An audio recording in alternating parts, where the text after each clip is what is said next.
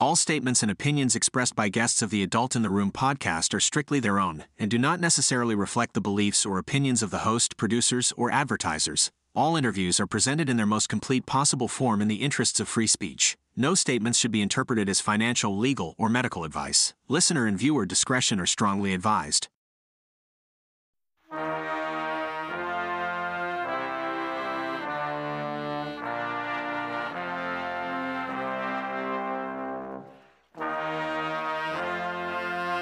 It's the Adult in the Room podcast with Victoria Taft.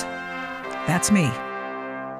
We've got a fun edition of the Adult in the Room podcast today with Victoria Taft.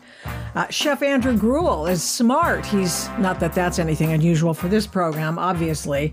He's outspoken, though. You know this guy. He's talented, and I call him America's chef. And I don't know if anyone else has that label, but I'm transferring it over to Andrew Gruel. So there. When COVID hit, Chef Gruel made some friends and he made some enemies for having the temerity to read studies and find out what it was that COVID was all about and how he should comport himself and his business in this kind of atmosphere.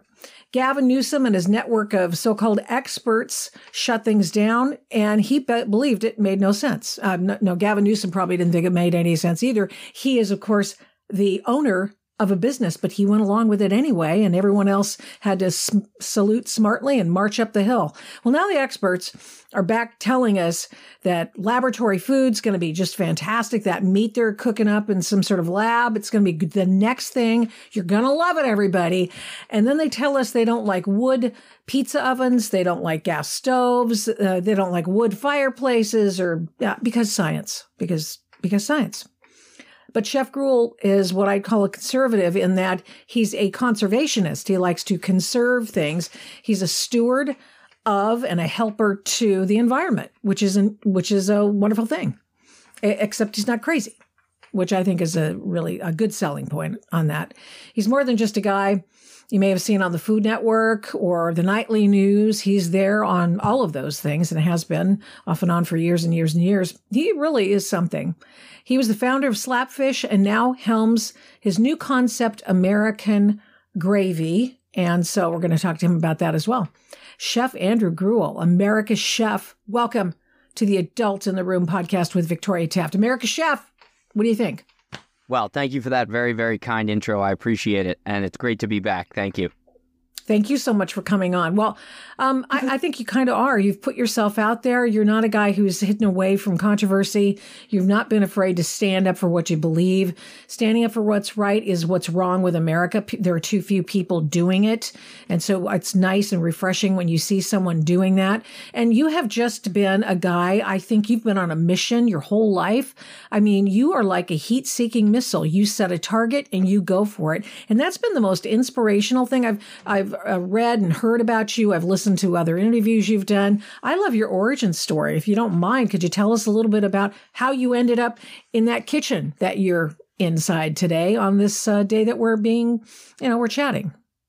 Well, I actually grew up in a family where cooking wasn't necessarily the centerpiece. We love food, but my parents worked and they worked hard, long hours. So I was typically relegated to the microwave or takeout and, call it maybe a survival skill. I always loved cooking. I used to watch those old Dump and Stir PBS cooking shows when I was sick from school or when I would fake being sick, and always wanted to learn how to cook, but never thought it would become a career. Throughout high school, my jobs in high school were working in restaurants and hotels and understanding the kitchen. I call it the kind of the pirate ship of the industry. And I went to a small liberal arts college up in Maine, Bates College, and I was studying philosophy and piano performance. But while I was going to college, I was lobstering and working in restaurants up there. And after a couple of years of doing that, I realized I was spending more time in the kitchen than I was in class, and that was really my calling, and I should at least lean into it a little bit and see what it was all about. So I did. I got in the industry, traveled around, worked under various chefs, ultimately went back to school, got my culinary arts degree, and then subsequently my business degree in food marketing and management, food service management, and now here I am. Did anyone tell you when you first started out that a young, good-looking guy like you will end up having to work 12-hour days and nights and weekends? I think that was actually probably the allure for me. I really liked the competitive nature of the industry. I liked the long hours. I liked the endurance that it required. I was kind of an endurance athlete growing up, distance running, swimming, you name it. So for me, that was kind of the fun piece. It was like training. Yeah, training. How do you take care of yourself now? You're so busy with work. I mean, how do you keep up physically and mentally? 4 kids definitely helps. Keeps me on my feet. I always joke about the workout of being a father. You're carrying the kids, you're picking up their toys. Those are like squats, but I still get a lot of miles in. I mean, I run 40 to 50 miles a week and try and get some weight training in. Plus I'm on my feet in the restaurant 12 to 14 hours a day and being a dad. So that in and of itself is certainly a workout. The last time I recall, interacting with you on Twitter, you were talking about how this was a while. So you'd been talking about how you sold slapfish and now you're in a new concept. So tell us about American Gravy. What does that even mean? So American Gravy is kind of the parent company, and we've got various concepts underneath that we're launching. Our flagship right now is Calico Fish House. It is a seafood chop house. So the best in meats and local seafood, local produce, really trying to highlight a lot of these great farmers that are doing things right. We're seed oil free. We cook in beef tallow, duck fat, butter, ghee, you name it. Very, very protein focused. So I think it's kind of everything that I've wanted to do, but all wrapped up into one restaurant. It's a full bar and restaurant with a 90-seat patio on the water in Huntington Beach. So it's certainly a stake on the coast here. Wow. That sounds wonderful.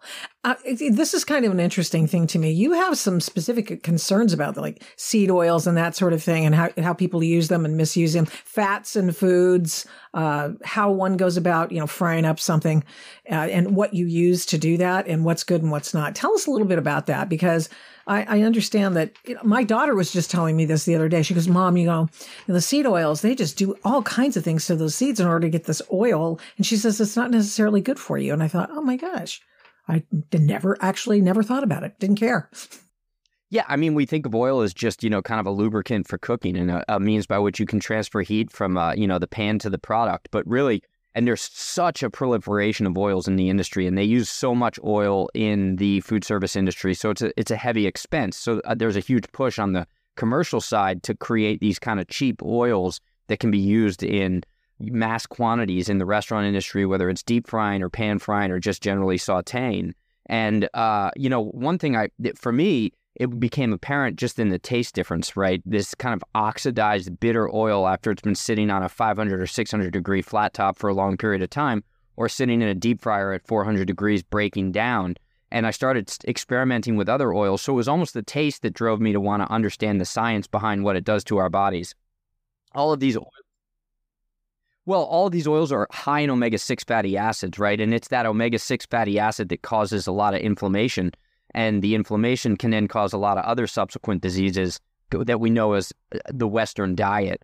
And it is, it was pushed on us for years, for decades, through margarine and hydrogenated oils, trans fats, which now, of course, we find out are really bad for us. But it was the American government, the American Heart Association, it was all these massive groups and agencies that were pushing these products on us for so many years. And now, when you read labels, you'll see that seed oils are in absolutely everything. Canola oil, grapeseed oil, sunflower seed oil, safflower seed oil, because they're very cheap to produce, they're subsidized, and they're not quality at all. So we've made it a mission ourselves to just cook with beef tallow, duck fat, bacon fat, rendered pork fat. We use extra virgin olive oil, avocado oil, a lot of these real fats that actually aren't just good for the palate and don't taste, they taste great or neutral, which is important. They have a smoking point, but they're also much better for you as a diner. So when you're going out to eat, we all know that a chef's trick is to use a lot of fat in their cooking. We've actually tried to decrease the amount of fat that we use and instead master the culinary techniques that are necessary or fundamental for creating rich flavors, using a lot of herbs and acids and high quality vinegars.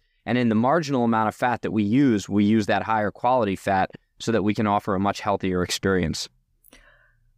How did you discover that you wanted to cook? You know what? So I loved art growing up. I was in drawing and photography and fine arts, acrylics, you name it. I was an artist. I was a piano player, went to school for piano performance. That was my passion. And I loved the idea of actually creating art on a plate, but doing it hundreds of times over through service and seeing people eat your food the same way that an artist might appreciate somebody examining their artwork. I mean, it's the same thing in the food service industry, but it also takes a lot of skill, right? There's the variation of customer service in a certain type of environment and the culinary arts to it. That was really exciting for me. So I loved that. Plus, I love food, right? Like I was a glutton for really good food, and I wanted to expand my palate and explore different types of foods. And then the origin story, right? So of where our food comes from. There's something really fascinating about understanding our supply chain from a heritage perspective, especially here in the United States, where we don't have, a lengthy culture as a country outside of, the Constitution, 1700s. But before that, you've got countries where they have thousands of years of culinary history and cultural history. So to me, a lot of our history and the foundation of our culture in the United States is regional cuisine, right? It's the cuisines that tell the stories. So that was also interesting from an anthropological perspective.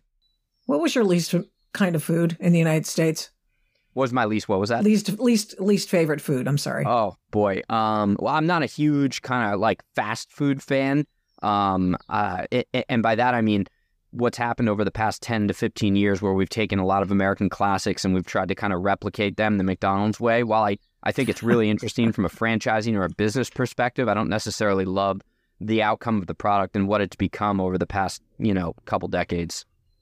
So, I mean, Cajun food is my least favorite, I think. And it's not like I spent a lot of time there in the South or anything in Louisiana, but I kept thinking, oh, this is going to be the best. It's going to be, I don't like crawfish. And it's sort of like, So I just kind of wonder if there's a particular cuisine you think is how about highly overrated? How's that?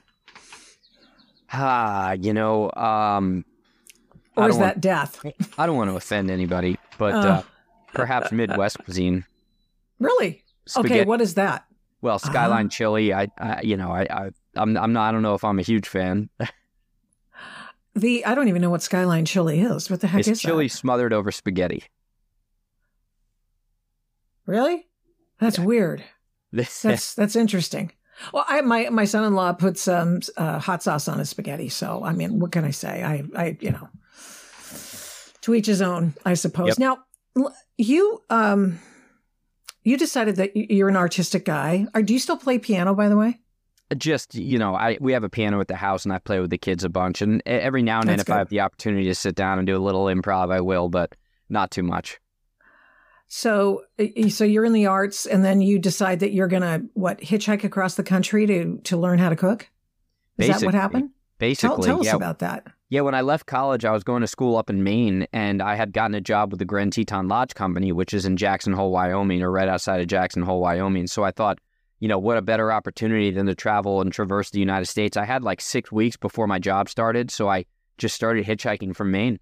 And don't get me wrong, I peppered in some Greyhound bus trips and a couple train trips here and there, but the primary bulk of it was just getting picked up and riding with truckers and other people who are traveling across the country. Were you ever afraid? I mean, I don't know. I should have been in retrospect, but I had this kind of no fear attitude at the time, which, was both a blessing and a curse. I don't think you've lost the no fear attitude, have you? Well, physically I have, I know that I have physical limitations, but they're still, the remnants are still there.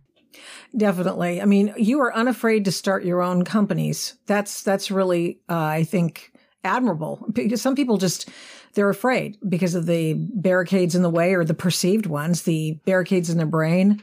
They just don't even try. What caused you to be able to do that? I mean, so you go and you serve under this chef, right? You've got a job. And so what happened there? Let's go back there and then I'll get into all that other stuff. It's at the Grand Teton Lodge. So what happened with your culinary abilities there? You just mentorship, right? Kind of learning as much as I could from various chefs and then kind of trying to level up to the next chef and learn a little bit more and find out what's right, real research, right? Because there's a joke in the culinary industry. There's the right way, there's the wrong way, and then there's the chef's way.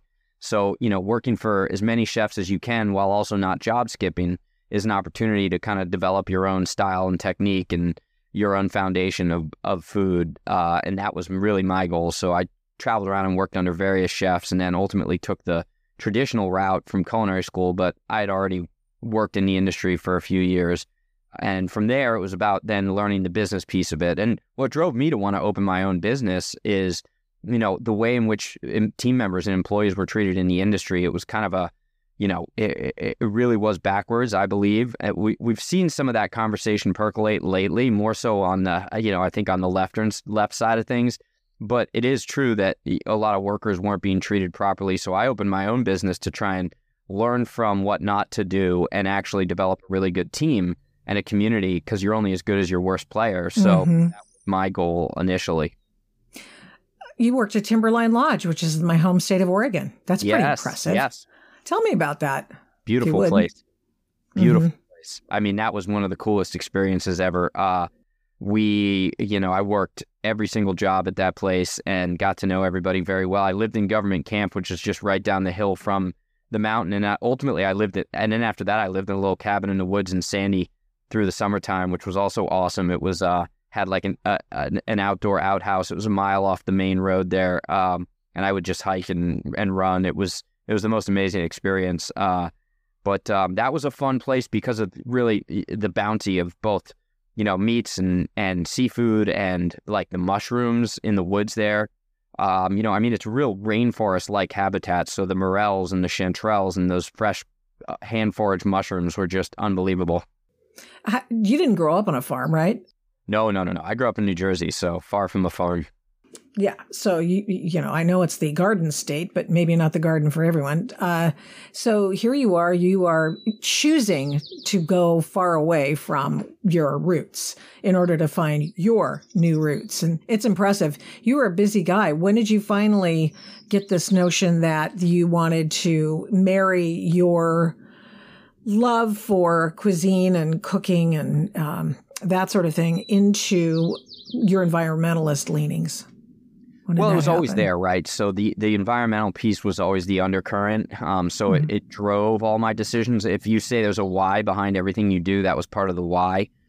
I had the opportunity to really dive into it deeply when I started a nonprofit with the Aquarium of the Pacific back in 2008, which was focused on marine stewardship, marine conservation, and sustainable seafood, but through the eyes of a chef.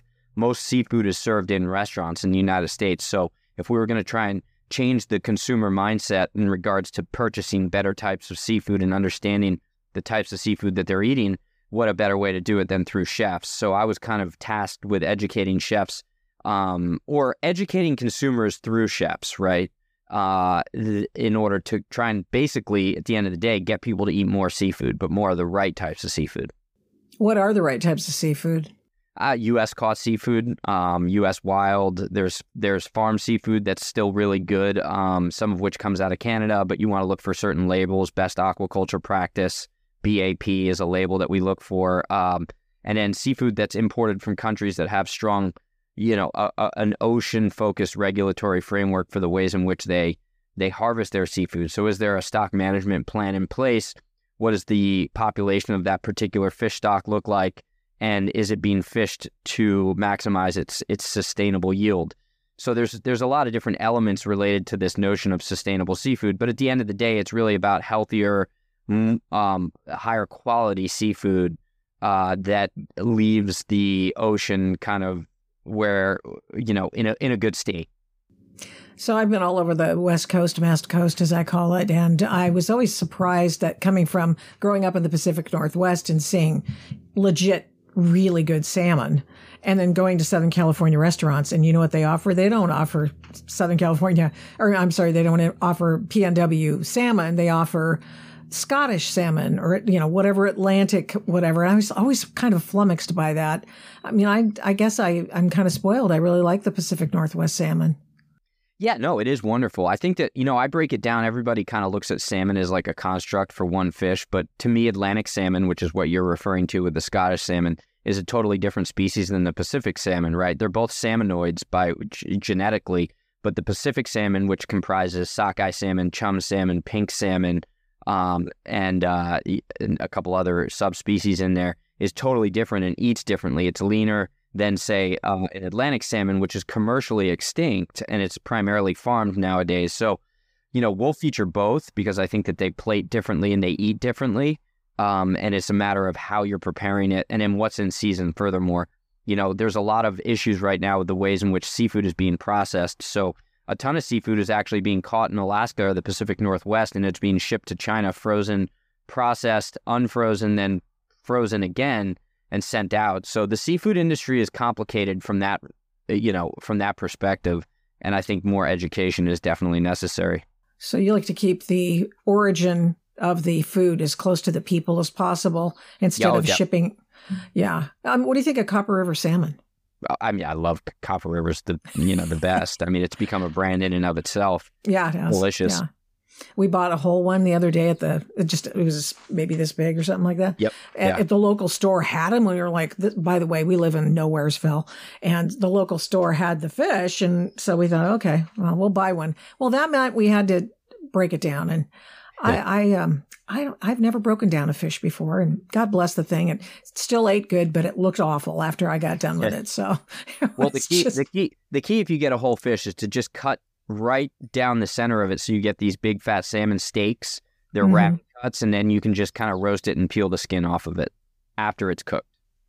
Oh. Well, if I ever have that experience again, I will do it. So you cut where you're not cutting down imagine if you have a fish right in front of you, just cut steaks like right out down the center, right across, perpendicular to the back. My God, that makes sense. It makes more sense than what I did, which was I watched a YouTube video. What can I tell you? What can I tell you? The beauty of YouTube, you can be an expert instantaneously. Well, not me. Okay, so we have you going from places, you've had extraordinary professional experiences.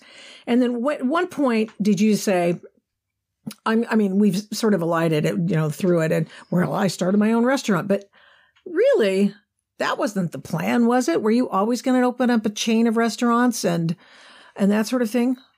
No. So the reason I went with that kind of multi-unit approach was because the foundation and the mission of Slapfish was to get people to eat more seafood by serving high quality seafood in a fast casual setting, right? If I could kind of break down some of the barriers to approach seafood, because always on the one end of the spectrum, you have like fine dining, white tablecloth seafood, and then on the other end of the spectrum, you have greasy fried things. And I wanted to establish an option right in that middle that was both approachable and affordable, but also high quality. So the desire was to scale and to scale quickly. Yeah. One time, I think I told you this on Twitter, and you might recall it. But I know you talked to a lot of people, but I was in Laguna Beach, and you had Slapfish there.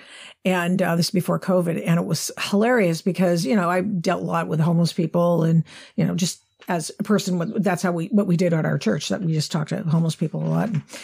And so I saw this crackhead, and she was a homeless person, and I said, she goes, I'm really hungry. Can I get some food? And I go, I'll buy you lunch right now.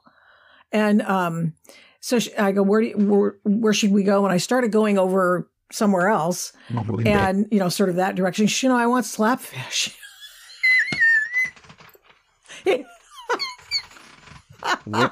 Excellent. And I'm thinking, I've had some very interesting experiences with homeless people in Laguna Beach, let me tell you. They know quality.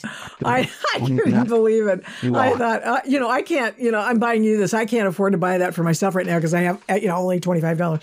But it was hilarious. The other person that I dealt with was a woman. She's right outside Whole Foods. And I said, hey, how you doing today? And she goes, and she goes, I'm really hungry and stuff like that. And I go, well, I'll just go and get you a sandwich at Whole Foods and I'll bring one out to you. How about that? She goes, well, I actually like their soups. And then when I got in there, I go, well, why don't you, okay, I'll get you the vegetable soup. She goes, well, I'm a vegetarian, but I'm a vegan. And so it has to be and I'm not kidding. I mean, it took forever to get this woman what she needed. I mean, the pickiest damn homeless people you've ever seen your life were in. But I did it. I mean, it was fine, whatever. Good for you. Well, she might be homeless because she was trying to traverse the vegan supply chain, and that led her to her homelessness. Would you tell me what that's all about? I mean, honest to goodness.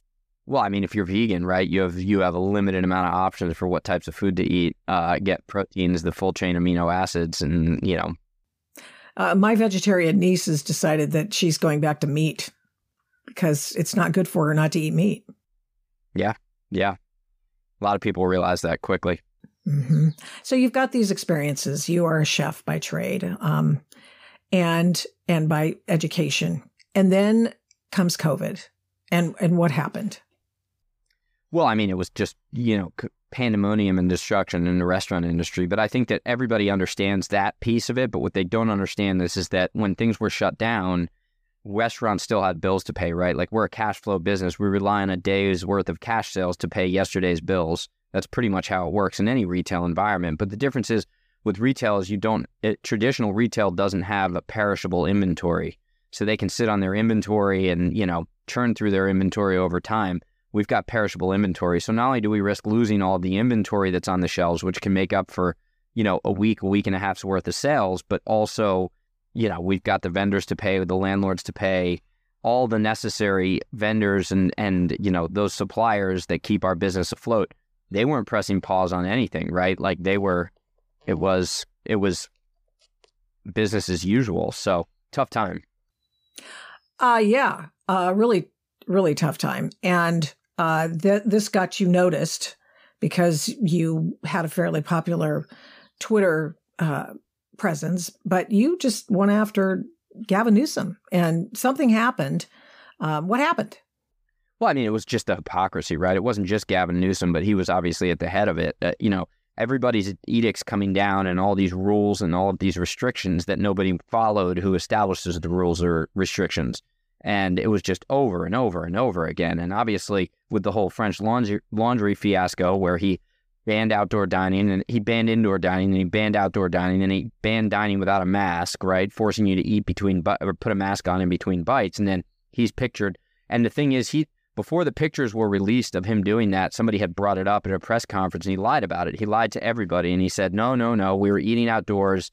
Nobody was near each other. We were socially distanced. And then the pictures came out and they were eating indoors and they were all sitting on top of one another and they weren't wearing masks. So it was just a lie. I mean, it was just a flat out lie to everybody's face. Even after he attempted to apologize, in quotes, the apology itself was a lie. And then he went to Cabo. Yeah, of course. And who knows where else? Yeah, exactly. Well, so that got you you got in trouble for that. Didn't you get a little visit from the tax man? Yeah. I mean, I got,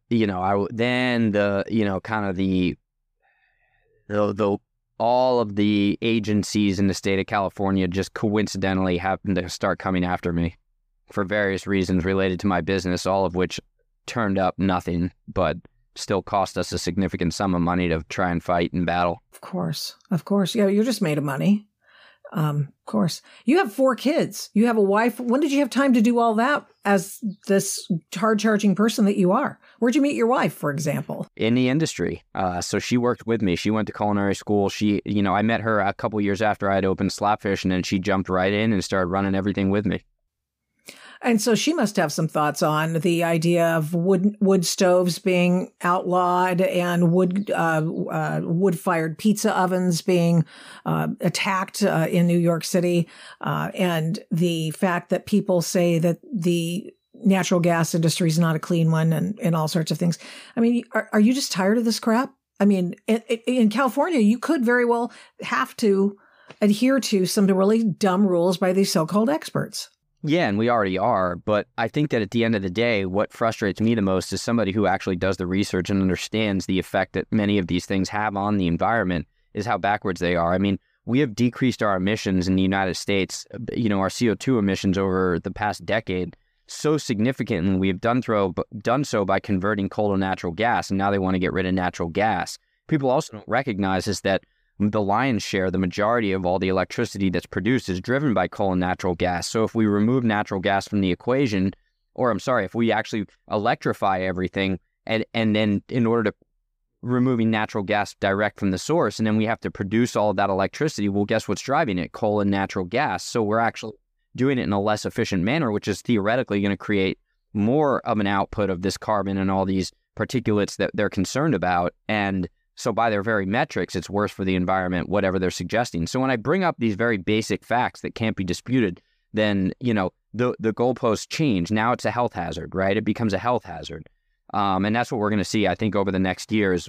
I already have started to see some of the studies come out of places like Stanford University where they're funding to come up with reasons why it's a personal health hazard, right? It's no longer environmental, and then they'll loop the environment back into it. So it's always changing. It's a way to scare people, and it's a scare tactic, but it hurts the small business owners. It hurts the independent citizen because all the things they know and they love and the things they take comfort in, food, fire, right, pizza, are getting removed. And it's just another way in which they can kind of control the populace. And it's another thing, too. So you talk about finding comfort in fire, lack of forest management, and just blaming all the forest fires and wildfires on the climate change, when in fact it's forest management. And in addition, it's other things that they do as well. And well, then arsonists. And arsonists, a bunch of crazy whack jobs out there. Sure. And the other thing is that, when you have a big old forest fire, and all of a sudden Oregon's decided well, we're not really going to fight fires anymore. And we're not going to allow any logging on certain federal lands anymore. And we're so sorry. And then, of course, you have this huge acres upon acres of fuel that are not allowed to be salvaged, logged and all that stuff. So you've got fuel on fuel. And then when their fires inevitably come, caused by your crazy arsonist or lightning, which is most of them, then what happens? It emits all of the CO2, which resides inside a tree, because forests are CO2 sinks. That's where that CO2 sticks around until you release it. And these are the dumb things environmentalists do. I just swear, I don't think they really believe what they're saying. Well, it's become an industry, right? So like, the environment and the fear that is being produced around the environment or environmental catastrophe in and of itself is a moneymaker. And I think that the intentions in many cases were good from the start, but when they grow to become massive corporations, under the pseudonym of a nonprofit, then we run into the same issues that we run into with any large corporation, right? That diffusion of responsibility, the need for money, the lobbying, the connection with the government, and then it's, there's cronyism involved, and you start to see public policy chasing the dollars as opposed to just policy in a vacuum.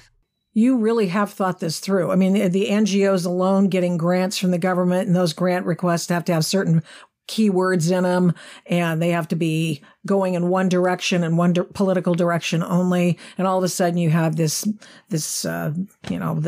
corpus of science saying, all of the same things that the government really wanted you to say in the first place. So what good are you actually, Mr. Expert? It's pretty ridiculous. And so what, as we sort of wind down a little bit, because I know you're busy. You're a busy fella. What's your favorite food television show? Doesn't have to be on the Food Network. Oh, diners, drive-ins, and dives. I mean, really, hands down. I just love I love seeing those small businesses, those original kind of, chop shops, those diners, and traveling across America. I like Guy Fieri too. And I think that features really good food. So that's just a fun, entertaining show to watch for me and the kids. I did not expect that answer. I thought it would be Chef's Table. Have you ever seen that on Netflix or something? It's funny. I appreciate a lot of those shows. I don't watch them. I live this world, right? I live this industry day in and day out. People ask me about The Bear, you name it. It's like, I just can't come home after 14 hours and watch, a Hollywood produced show that is my life. Like, it's not that I don't appreciate it and I don't like it. And if I wasn't in the industry, I would probably watch it. It's just, I can't do it. Do you use on a general basis the techniques that you use, the French techniques that you learn in culinary school in your restaurant most? Yeah. I use a lot of them. But, let's take, for example, like, we're not rolling stock pots 24 hours a day doing veal broth and, traditional demi-glace, but we'll use the foundations of those flavor to make quick pan sauces and to still utilize a lot of those old French techniques to build layers of flavor in the sauces. You always have to have a foundation, right? Like, in the absence of a foundation, you've just got branches on a tree, and those are as good as, kindling or firewood. We always want to have that foundation in our flavors and our sauces and the way in which we cook. But sometimes, especially in a a quick casual, well, we're a full service restaurant, but you got to produce those flavors very quickly and instantaneously. So there's ways to kind of hack your way around it, but still use the same technique. Mm-hmm. I understand that reverse searing is a thing for you. Would you explain to people what that is? I mean, Kurt Schlichter is the one who first introduced it to me, and then all of a sudden everybody's talking about it on Twitter. And what kind of meat do you start with first? Traditionally, people used to think about searing meat to seal in the juices and then to slow roast it. But when you're actually searing meat, you're bringing it up to such a high heat that you're drying the exterior of the meat out to get that sear, and you're quickly bringing the internal temperature up as high as you can before then it slow roasts. Well, when meat sits at that low temperature, the longer it sits below like 115 degrees, there's enzymes that exist in the meat that slowly break down and tenderize the meat in that zone, that window between like 80 and 120 degrees. You want to keep it at that temperature for as long and slow as you possibly can, so it just kind of marinates and it tenderizes. And it's a slower process, and then you sear it at the end. And the reason why the sear at the end is also important is because now a lot of that meat has dried out on the exterior. So when you do sear it, it's a much quicker sear and you get a quicker brown on the exterior. So you get that deep, rich flavor without having to go too far and too deep into the meat. A lot of that moisture has already evaporated. Nothing can brown in the presence of steam. So let it kind of evaporate to begin with and then get a nice high sear at the end. Nothing can brown in the presence of steam. So true. How many times have I forgotten that? Yeah. Well, well, thank you, Chef. I appreciate it. America's Chef, Andrew Gruel. Thanks for having me. Thank you so much. I appreciate it. Appreciate everything you do. As a matter of fact, you're an inspiration, and you're an inspiration not only in your drive, but also in your family life. In that you've decided that you're going to vote for the future and give birth to 4 kids. Well, you didn't. Your wife did, but She you did. know what I mean. The good people should be having kids. Yeah. Hey, look, we'd have more if it was logistically possible and we had the space for them. Well, good for you. Maybe you can do that. Much success to you. Thank you so much. Thanks for listening to this episode of the Adult in the Room podcast. To keep the programs you like to listen to, please rate this podcast with a fantastic 5 stars on your Apple Podcast app every time you listen. And give me a great review. Plus, of course, subscribe to the podcast.